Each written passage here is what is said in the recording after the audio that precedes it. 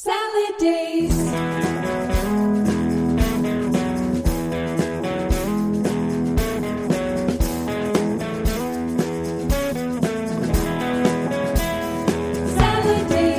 Welcome to the Salad Days podcast, featuring interviews with your favorite artists, talking about their musical origins and humble artistic beginnings.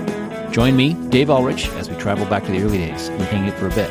Our journey this week features our special guest, Charlotte Cornfield. I was looking forward to the conversation today because for many years now, I've been tuned into Charlotte's path coming up as a bright light in the Toronto music scene. She creates music that's dreamy, cinematic, and always melodic. We have a lot of friends in common, and it was really fun to dig deep and learn more about the source of her musical inspiration, with such a determined musical path that formed at a really early age. I'm so glad she took the time to speak with me. So here is Bluerdale's own Charlotte Cornfield.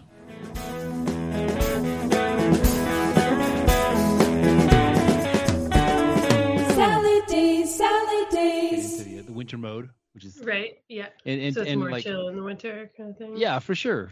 I mean, but you've had a bunch of really big shows recently and stuff like that, so that's pretty cool. And you've of course got a big change at home, right? Yeah. I have a 6.5-month-old baby and put out the newest record 3 weeks after she was born. So it's kind of a wild time. And our first shows happened when she was 10 weeks old. So she's already been to a bunch of places and been to a bunch of festivals and stuff like that. So that's awesome. Okay, so for this kind of conversation, what I like to do is I start with just a point of common connection. That of course for us or for me it is I was definitely well aware of your music and everything you've been doing through our connections at Outside and Next Door. But it was me running this festival in the county called County Pop, and I kind of wanted to get you for a couple of years. And then the pandemic happened, and that kind of messed everything up.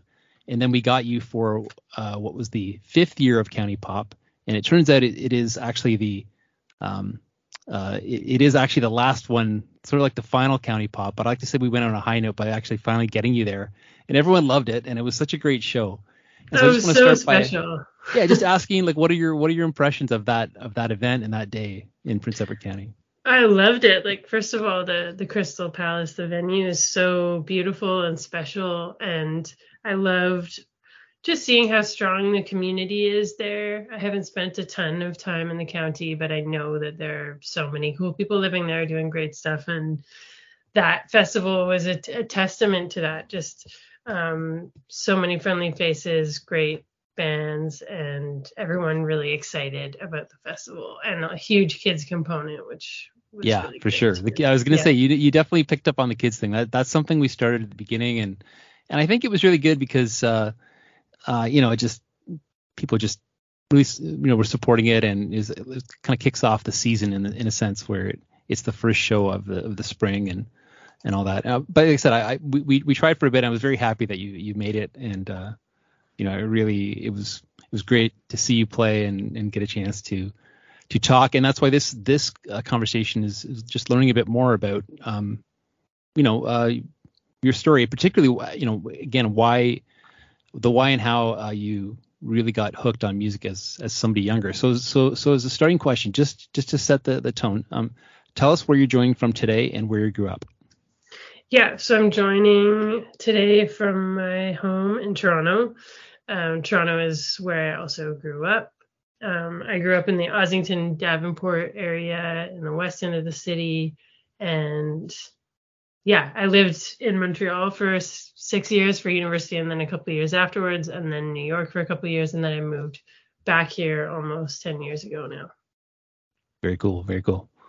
Okay. So, to sort of go back to travel back to the time when you were just starting. And so the initial question that I ask is, we're trying to go back to your house, your home when you were maybe in high school, and it's a Friday night, Saturday night, and there's something in the kitchen, something maybe on the TV, something on the turntable. But I like the kitchen concept where there's something on the stove, and so you say, what's cooking, and you can, it's almost like you can smell it. What is and what makes it memorable? What's something from your home life like I said, particularly maybe in the kitchen or in the heart of the home when you were in your teenage years that really stands out to you and you remember it very well?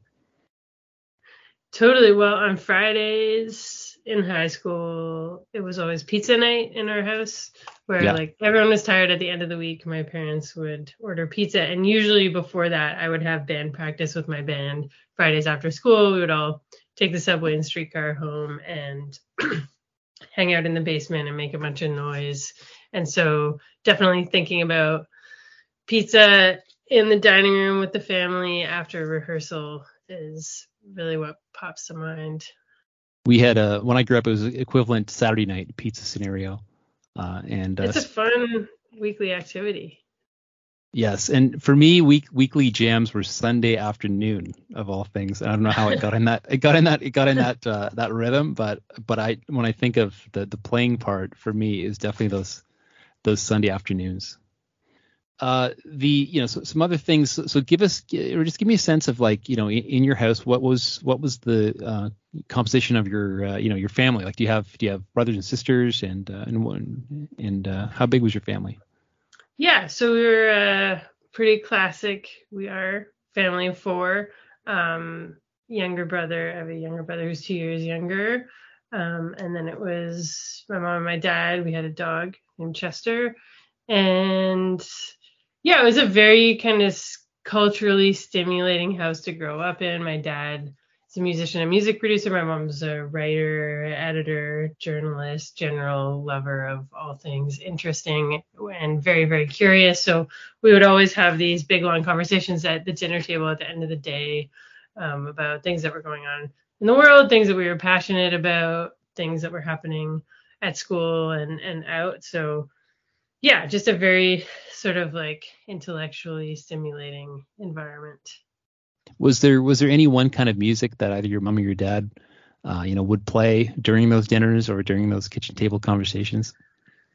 For sure. So my parents, very different musical tastes. My mom, it very much comes from the 70s songbook, Joni, James Taylor, Carole King, stuff like that. And my dad is a former symphony musician turned classical producer. So the classical world and the jazz world were really his domain. And so we often just had CBC Radio 2 in the background, which my dad worked for as a music producer back when it was primarily classical.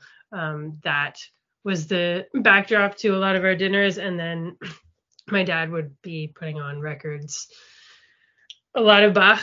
I just remember listening to tons of Bach and many other things. And often he would challenge us by saying, okay, who's this composer? Name that composer. Can you tell? Things like that. But then I also totally obviously had a soft spot for the songwriter stuff that my mom played. So it would really depend. My dad kind of, I would say he dominated the sound system. So if he was around, he would kind of put on his thing. But if he was out of town, it was fun night with my mom where we were blasting tunes. That's pretty awesome. I found growing up, I definitely I don't recall a lot of access to classical music. But it's almost like since growing up and learning about a lot of bands, whether it's the Beatles or even Radiohead or whoever, who have, pinched bits and pieces from like Beethoven or whatever, and you kind of hear it as it also reminds me of the way that I used to I learned about a lot of really classic maybe funk songs by the hip hop samples that came. I knew the hip hop samples before I knew the actual funk song, and I feel a little bit like that with classical sometimes. You know what I mean? Okay, so like when you were first starting, like because I know you have it sounds like your musical history, including studying drums at one point. Seriously, what was the first instrument that you really picked up? Like, and what was maybe that first actual instrument that you were bought or given? Well, I was put in piano lessons when I was 5. That being said, I was in Orff before that. There were always musical instruments around, so I don't even know exactly what my first instrument is, but certainly the first one I took lessons for was piano. Actually, for a few years as a kid, my family lived in Edmonton because my Yeah. dad Yeah. was working out there. So I had my first piano teacher was there, and then we moved to Toronto, and I kept doing piano and kind of, pretty classic Royal Conservatory books, and I forget what the Dozen a Day were the series of piano workbooks that I Okay. started Yeah. out on, which had all these on the covers. There were these colorful covers with stick figurines and various levels, and those really stick firmly in my mind because they were lots of fun. But as I started to, I would say around age 9 or 10, I started really developing an interest in listening to the radio and picking up pop songs and rock songs of the day. I mean, I definitely had this sort of boy band craze thing when I like teeny bopper thing when I was 9 or 10, but I got out of that pretty quickly. And then I was really listening to Edge 102 and a lot of radio rock. And then when I guess there were like so many musical things that were happening simultaneously. So I'm going to jump in and out here. But in grade 5, I started playing French horn. Right. And that was, I think it was my dad was encouraging me to do that. He liked the idea of me pursuing a classical instrument. And I also, around that time, was in my elementary school. I had a steel pan orchestra that was led by this really awesome steel pan band director named Lindy Burgess, who was from Trinidad. And that was really the first time that I sat down at a drum kit, because I played the bass pans, which were basically the biggest sort of, they're old steel, or they're kind of steel barrels that are, and there are 6 of them, or at least that was what I was playing when I was playing the bass pan, and kind of had these big mallets, and was literally kind of like spinning around, like hitting different notes. And we did a lot of pan versions of jazz standards, like Don't Get Around Much Anymore. And then we also did kind of a wide range of songs, but there was also a drummer in the band. And I think the drummer was away one day, and I just sat down at a drum kit for the first time, and I was like, this is kind of awesome. And it's kind of what I want to do. And and then I went off to middle school, and I was still playing steel pan there.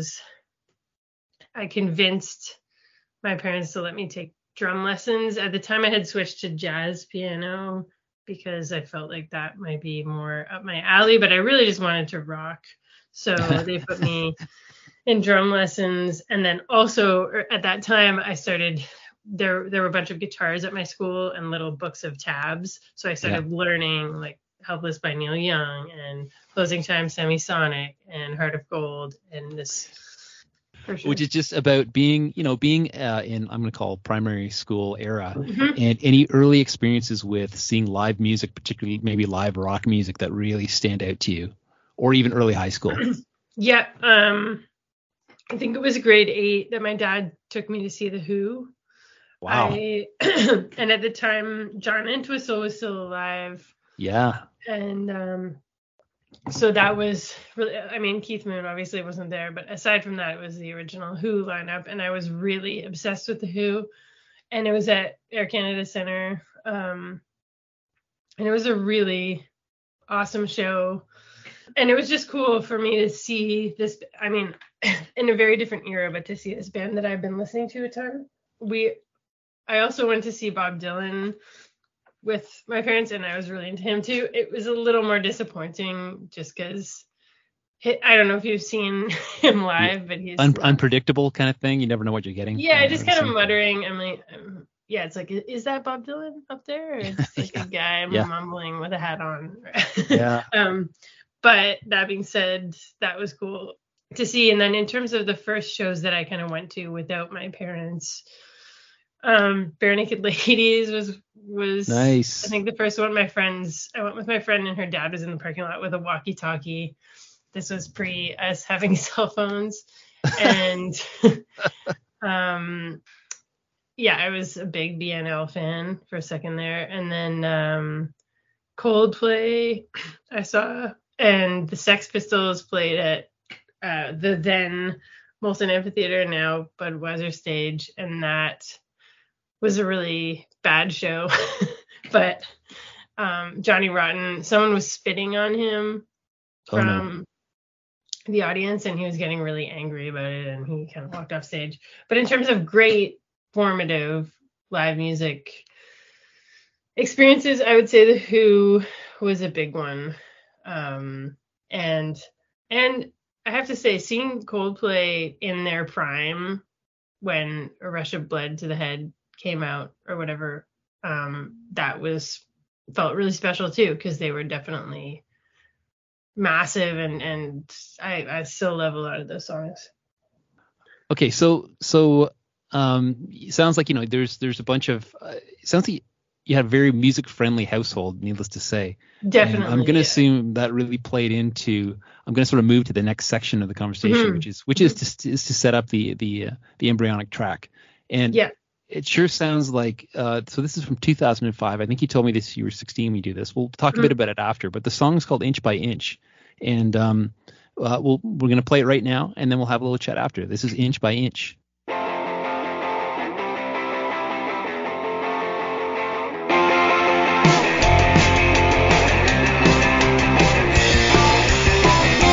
When confusion can be reassurance, then you know you've flown the coop. Shoot up, spit out, knocked up, knocked down. Follow us and join the loop. Lost at sea or lost in time, our fate lies in a fall from grace. People shrivel, lose their conscience, but we all end up in the very same place. Inch by inch, connect the dots. One who's blind, one who hears. Words fall gently on deaf ears. Inch by inch, connect the dots. One who's blind, one who sees that no one's really listening here. Let's go party, wear our outfits, think and blink and reminisce on the things we ate, the things we bought, the eels we caught, and the people we miss. The clock won't stop even when we want to. Time will stab us in the back. Who the hell cares what really happens when they always change the facts? Inch by inch, connect the dots. One who's blind is one who hears. Words fall gently on deaf ears. Inch by inch, connect the dots. One who's blind is one who sees that no one's really listening here.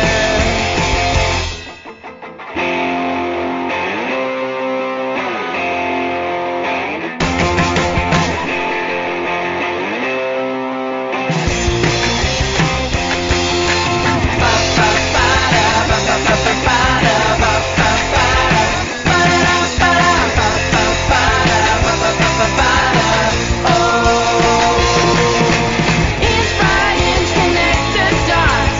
One who's blind is one who hears. The words fall gently. Inch by inch, connect the dots. One who's blind is one who sees that no one's really listening. No one's really listening. No one's really listening here.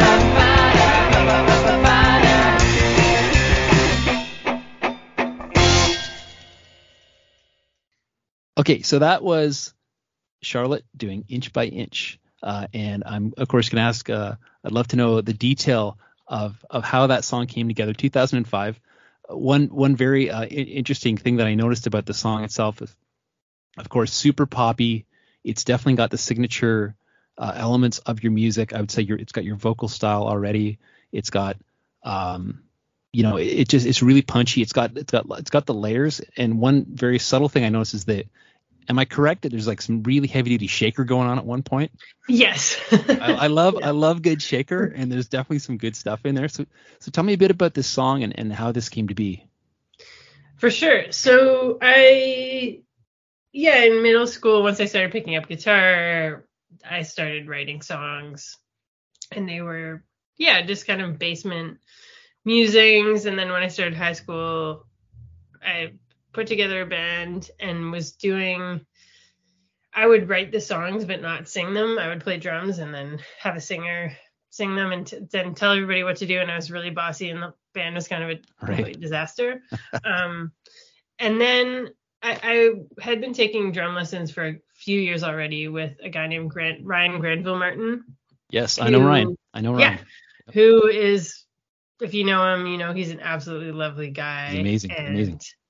He just, I think I had said earlier in the conversation that I listened to a lot of rock radio stuff for a while. And I just remember my first lesson with Ryan. He asked me what I had been listening to. And I think I said, I was 12. I think I said Nickelback and whatever. And he was like, he kind of nodded. And he was like, have you ever heard Led Zeppelin? And have you ever heard John Bonham play drums? And he just introduced me to so much amazing music. That's and great. He would do this thing where he would jam with me. Like he would teach me a drum beat and then he'd play bass along with me so that I could play along. And that learning that way was really worked for me. And I really loved it. And I just kind of instantly clicked with Ryan. And so I think that I had told him that I was writing songs, or I played him something during one of my lessons. And he said, have you ever thought about recording some of your stuff? And I think at the time he was getting into recording. Yeah. And he had a little setup going. And he suggested that we record a few songs together. And we ended up doing most of it at his place, but we did bed tracks. I played drums and my brother played bass at Mike Olson's of Hidden Cameras, of currently playing with Zune, formerly Arcade Fire, a very legendary Toronto musician. Yeah, he had a studio on Woodfield Road in the East End. And we did, called it Uncomfortable Silence, and we did the beds there. And then, and we recorded the rest of it at Ryan's place. And I think because we knew each other so well and he knew exactly what music I was listening to and loving, it just, it was a really special collaboration. And he helped me bring those songs to life. And I think I really put them on CBC Radio 3 website or whatever and got a little write-up at one point. I was really excited about it. But I was still quite young. But I ended up working with Ryan again on my first full-length record, Two Horses, about 5 years later. And he's still a dear friend. And I really, when I think about Inch by Inch and those, because one thing he did too was he helped me with the lyrics.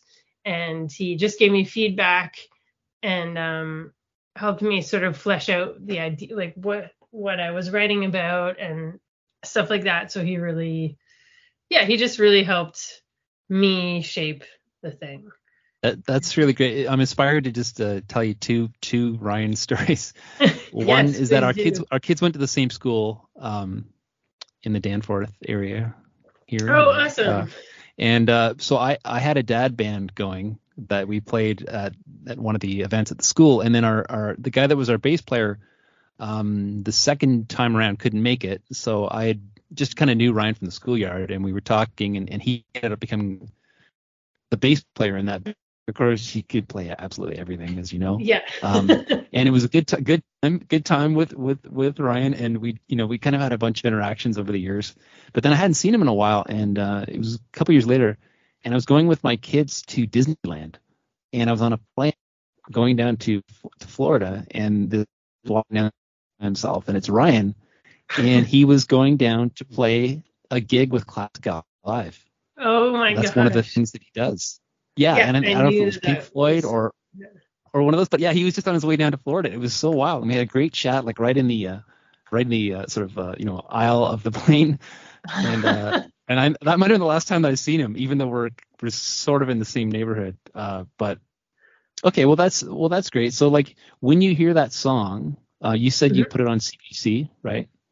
On the when you could I think it was the CBC Radio 3 website or whatever it was called. You could upload your own songs and create a little profile for yourself.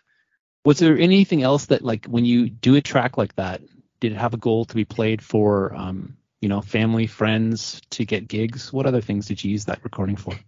Honestly, I remember it getting played on the announcements at my high school. I was just like, I just want That's people cool. to hear that I did this cool thing, and it got played on the announcements. And that was kind of my first sort of radio experience of, even though it wasn't big radio or whatever. For sure, yeah. It's my song.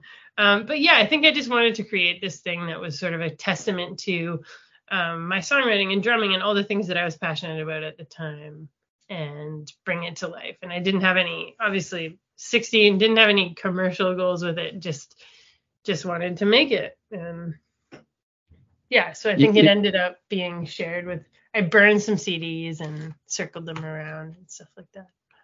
When you hear that track now, is there any one element that really stands out to you as something that is signature of where you would go with music eventually? I would say just the catchy melody. I've always been a sucker for a catchy hook chorus, and I think that I listen back to that song and I stand by that chorus hook. I am proud of it. You should be. It's awesome. Yeah. Okay, so moving to the, I'm going to move to the point that, we've sort of you're getting into music, and then you're doing recording, and obviously you're meeting somebody like Ryan, and there's many more things coming for you. As you move forward into this sort of the following years in Toronto, I call the next section music becoming real, which means the point where there's, you're doing music maybe for fun or with different people, but there's a certain point where you kind of think, this is something that I may end up doing for the rest of my life.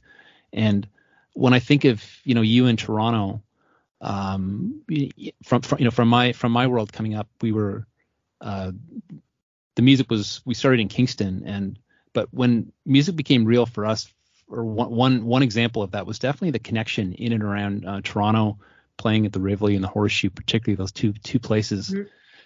It's actually growing up here. It's got to be kind of interesting when I think of you, getting chances to go sort of move up the ladder. What is? Can you think of a point where you just really said to yourself, something sort of switched and you thought, this really is becoming real. This could be something that I do for the rest of my life? I think my answer to this question is tricky because we talked a little bit about how my family was very musical and supportive, and I had this passion from a really young age. So I think deep down, I always knew that it was what I wanted to do. But I think that getting to a point where I wanted to pursue like my songwriter project as a thing, as a band, happened towards the end of high school, and I was starting to put on my own shows at Holy Joe's and Reverb and stuff, and rent out the Big Bop and sell tickets. And there was a very thriving scene in the city at the time, including bands like Spiral Beach, who at a young age were actually successful indie bands, even though they were 13 and 15. Great they band. Were touring, getting huge gigs. I was just really inspired to see people my age actually making a go of it. And so I think that kind of lit a fire for me to be like, oh, this is something I could pursue. It's something I've always wanted to do. And I was also I loved songwriting. It was such an important outlet for me. And even though I'd always played drums, I don't think I ever had huge aspirations to be a touring drummer in someone else's project. It's something that I've done a bunch over the years, but right.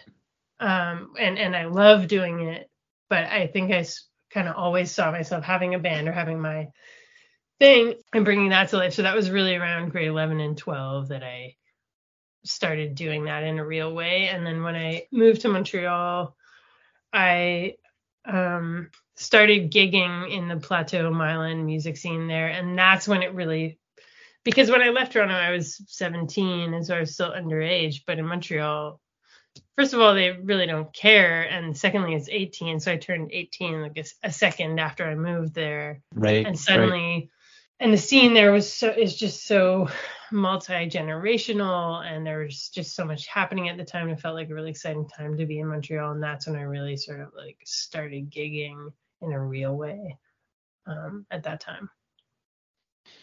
Yeah, I know you also did some time in New York as well, right? Mm-hmm. And Mm-hmm. what an amazing city, what an amazing music city, and it can almost be probably overwhelming. I don't know what age when you were in New York. Yeah, so I would have been 23 to 25 when I was there. And yeah, I had been in Montreal for 6 years. Stuff had kind of like picked up for my music thing, had been doing a bunch of things, but was still pretty young, wasn't exactly sure where to take things, and I was just ready to leave Montreal. I felt like I had been sort of orbiting, I think by my own design, orbiting in the same sort of circles and the same kind of types of things where like I just wanted a different kind of inspiration. And I went through the process of getting a visa, and I had gotten Ontario Arts Council grant, and I went down there and sublet a place for a month, and then ended up loving it so much that I decided to stay for a while. But it was like, I think the best of times and the worst of times for me because of the intensity of that city. Yeah. I like bet. some of the most exciting things that have ever happened to me happened there, but also just, yeah, a lot of heartbreaking things as well. And I just remember Lou Reed died while I was living there, and that kind of like triggered this deep depression for me, which is weird because it's not a person I knew personally, but I was just such a fan, and he was kind of New York in my mind, and I was like, if this guy's gone, why am I even here? And yeah. No, I was just talking to someone the other day, Lou Reed, on the Lou Reed New York tour, and I think it was at Canada's Wonderland. But I was a very big fan of particularly that record, but many other records. But yeah, you're right. Almost in so many ways, he is New York, and I could see that. I could really see how that would be very heavy to be there at that time, right? I love as a city though. I just love New York. I totally understand what you mean. It can just be so intense, you know. Yeah, and I was really into the intensity, but I think my situation there was just a little bit too precarious, and I was working tons of odd jobs and not quite sure, like I was doing music in the sense that I was writing and gigging and stuff, but I wasn't making clear plans of making the next record, and things felt like they were progressing in one way, but kind of at a standstill in another way. And I actually didn't think that I would end up back in Toronto. It wasn't something that was on my mind until then, where I kind of was just like, I think I need to go home. And so I ended up back in Toronto, and it was absolutely the right place for me to be, and still is. But I am really grateful for that couple of wild years in New York. For sure. And I'm not sure where our, again, another kind of mutual friend, good friend, Don Kerr fits into the picture. But yes. I know that the era with which he, I go way back with Don, but I remember just, particularly the era where he had this idea to get his own place and start the Rooster, his own studio in the basement. I remember him getting that set up, and I definitely was aware at a point where the two of you became connected, and I think he helped you on a couple of records. And tell me a bit about Don, your connection with Don, and how that came to be.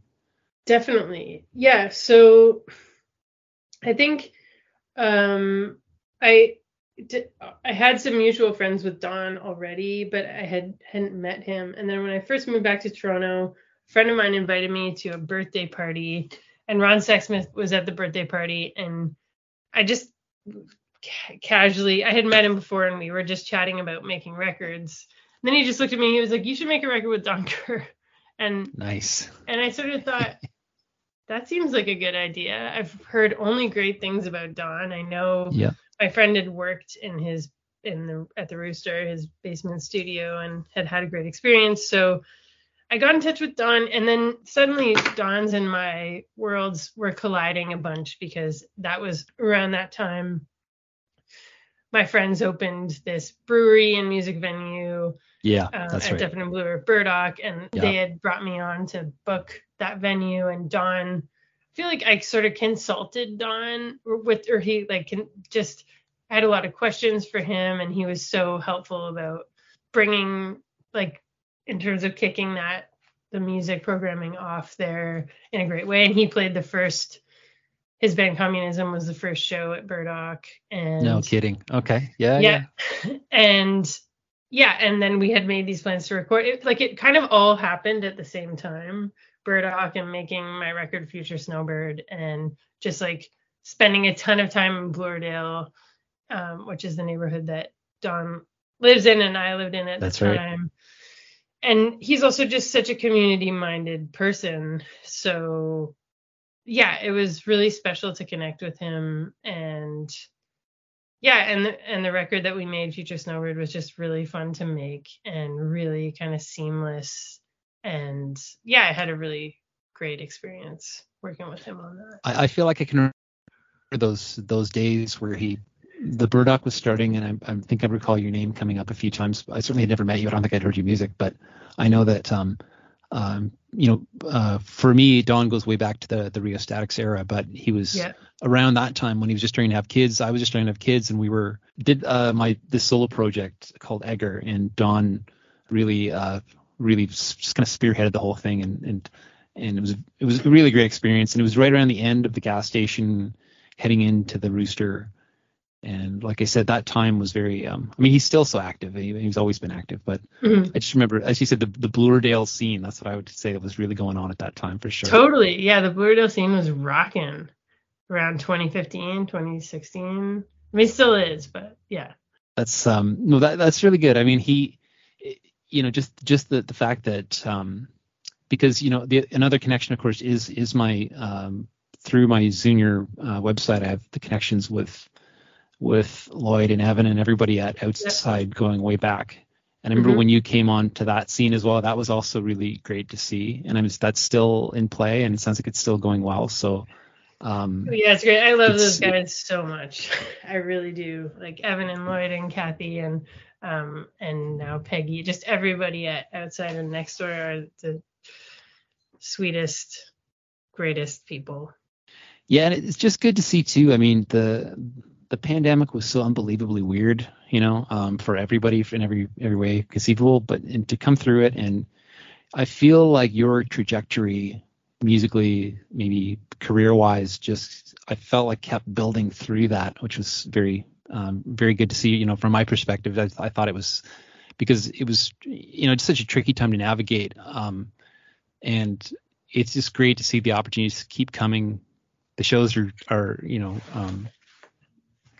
just going on, and now having, which is, again, maybe this is a good segue to becoming a mom, right, and having a family. It's so very cool. How has that part of your life been in the last? Being a musical mom. It's so great, and I feel so grateful to have had so many music moms walk before me and offer tons of advice and wisdom, and people like Amy Milan and my cousin Caroline Brooks from the Good Lovelies, and I know Jill Barber and Jen Grant. Like, they're just so many people who I know. It's not even that I reach out to them that much, but I know this community is there of people who want to share their experiences and challenges and everything like that. I feel really grateful to those people for showing me that this is a thing that is doable. And also to Evan and Outside I got pregnant right after I finished recording Could Have Done Anything. And I wasn't sure what to do. And I called Evan, and he was just like, oh yeah, just put it out when we were slated to put it out, and do whatever you can, but just put out the record. And I am really grateful to him for being so supportive in that way, because he's obviously worked with tons of artists who have done the same thing, and just showing me that, okay, you can totally do it. And now that I'm doing it, I see that you can do it. You can, with the right support systems in place, you can play shows and have a baby, and it ends up being like a big happy family out there at festivals and stuff. When I was thinking about you, again, as a musical mom, I was thinking back to some of my earliest, it's like a unique experience of being lucky enough to be on the Roadside Attraction tour in the mid '90s with Eric's Trip. And at that time, Julie Dwaron had just had I don't know how old the baby, of course, I think it was, maybe in the first year or two, and she was on tour. She had just had, I believe, her son the first time, and she was on this huge tour, and she was, her family was taking care of the baby, and she just went right out on tour, nonstop, no stop. And I remember at the time thinking, like, I was, I think, probably 25 or something, and I could barely, understand just being 25, let alone having and she was, I think, roughly the same age, and so in my memory, she was definitely a trailblazer for just going forward and doing the music and having a family, and it was, I remember at the time just going, wow, this is really, really impressive, Yeah, it's just totally cool to see people do it, and yeah, Julie's so inspiring in that way. And my friend Dave Bazan from Pedro the Lion, they were in town like 10 days after I had the baby, and so they came by to visit, which was so sweet. But he was telling me that he did a tour, I guess, in the early aughts with Low, the band Low, and Low, they had baby on the road at that time, and it was like a really long big tour, and they were just like, they had a system and they made it work. And it's cool to hear it coming from not just super successful bands, obviously Low's quite successful, but like just everybody through the spectrum of making it work. Another one is Lido Pimienta, who I bumped into at a festival in Ohio this summer, who's just like, she doesn't even think about it. She's just like, oh yeah, my family comes with me, and my daughter like sits behind the drum kit while we play, and that's how it works. I'm assuming things have even become even more kind of supportive of that as the years have gone on. As you said, you mentioned Evan and all that kind of stuff. People just being more supportive of the concept. So definitely. Even I think I have this memory of Tim Vesley from the Rheostatics a long time ago. Doing, I don't know if he toured, but I remember right when he had his, I think it was his son, a baby, and they were just, you can go on a flight and you can do. I remember him telling me this years and years ago, and I could barely get my head wrapped around it. But just wondering what kind of what are some things you're looking forward to the next couple of years in terms of musical, other people you could play with or places you could go that you're really hoping to do with your music. You've had some really good opportunities so far, but what are some things you're looking forward to? Yeah, I mean, I'm just looking forward to doing more of this and experiencing the fun of having my kid along for all these special experiences. There's some festivals coming up next summer, and I'm really excited to write and get back into writing world, because I've been in kind of album promo tour world the last little bit, and just see where the creative guides take me. And I feel really blessed because my trajectory as a musician in terms of like, and I'm doing air quotes right now, in terms of like success, like it's been this kind of very gradual thing, but it's like arcing in the right direction, and I'm really grateful for that, because it's with each thing I just feel more myself. I feel like I'm happy to be at a point now in my mid 30s where I like have a sustainable career as a songwriter, but it feels like there's years behind me of I hesitate to even call it slogging it out, because I had a lot of fun, but it just with each thing, it's each new thing that happens, I just feels very right, and I am just really grateful to be able to keep doing it, I guess. No, that's great. I mean, moving to a sort of a conclusion type question. I like to end with sort of a type of a life lesson or something. So if you were to sort of think that you were looking back, talking to the 16-year-old you making the song Inch by Inch, and if you were able to talk to that person today and say what's maybe some lessons or some things that you've learned from your time, almost 20 years in music, what would you say to her? Yeah, I would say slow down, stop rushing, and just enjoy making music. And I think I did really enjoy making music, but I also, I was a little bit more sort of like goal oriented as a teenager than I maybe could have been. Like, I think I could have just sat in it a bit more and spent time alone working on stuff more. But that being said, I also loved getting out and doing stuff. But I would just say don't be afraid to fail and try again and fail and try again and experiment and yeah, I think when I listen to my earlier recordings, I'm like, wow, I was going so fast and just trying to it just feels fast to me. So I think stop rushing would be what I would say.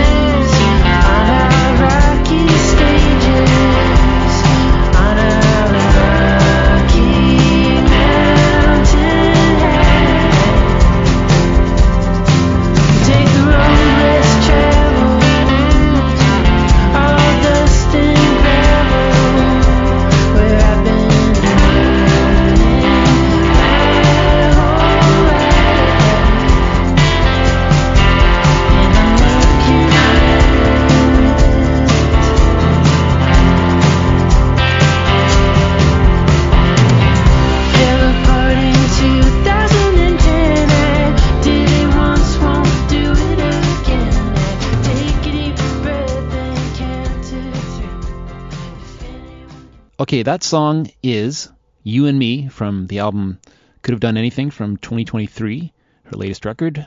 And earlier on in the conversation, we had the track Inch by Inch, which was from 2005, the embryonic track. Both kicking. But I also want to tell you about some shows she has coming up, including Hamilton on the 17th, Ottawa on the 23rd, and Kingston on the 25th. And as she mentioned in the conversation, a bunch of festival dates next summer.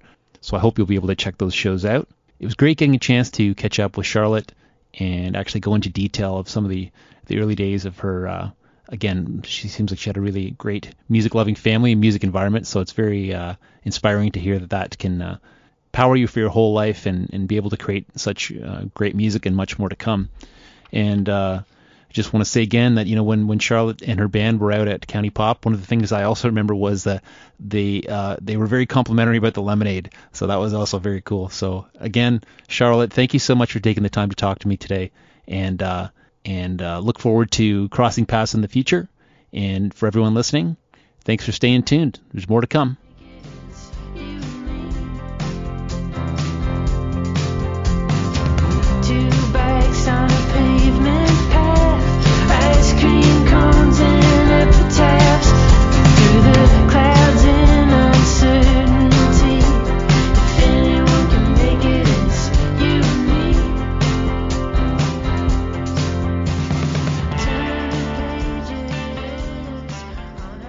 If you like this podcast, be sure to subscribe, like, and tell all your best music-loving friends about it. Today's episode was brought to you by Zunior.com and me, Lemonade Dave. I've done a lot of things in music over the years, but these days, I mostly make bottled lemonade by hand in Prince Edward County. I'm going to crack a cold one right now. But if you're ever in PEC, be sure to ask for it by name and tell him Dave sent you. Dave had it made, sitting pretty in the shade. Heaven gave him lemons, and he squeezed it into lemonade. To think a drink without the trouble of drinking drinks and shots and doubles. He said, hark, I'll make it sparkle. And he added stuff to make it bubble. Lemonade Day, like the sparkling lemonade. If it's hot, I'll get a bottle. Even if it's not, I'll get a bottle, that is.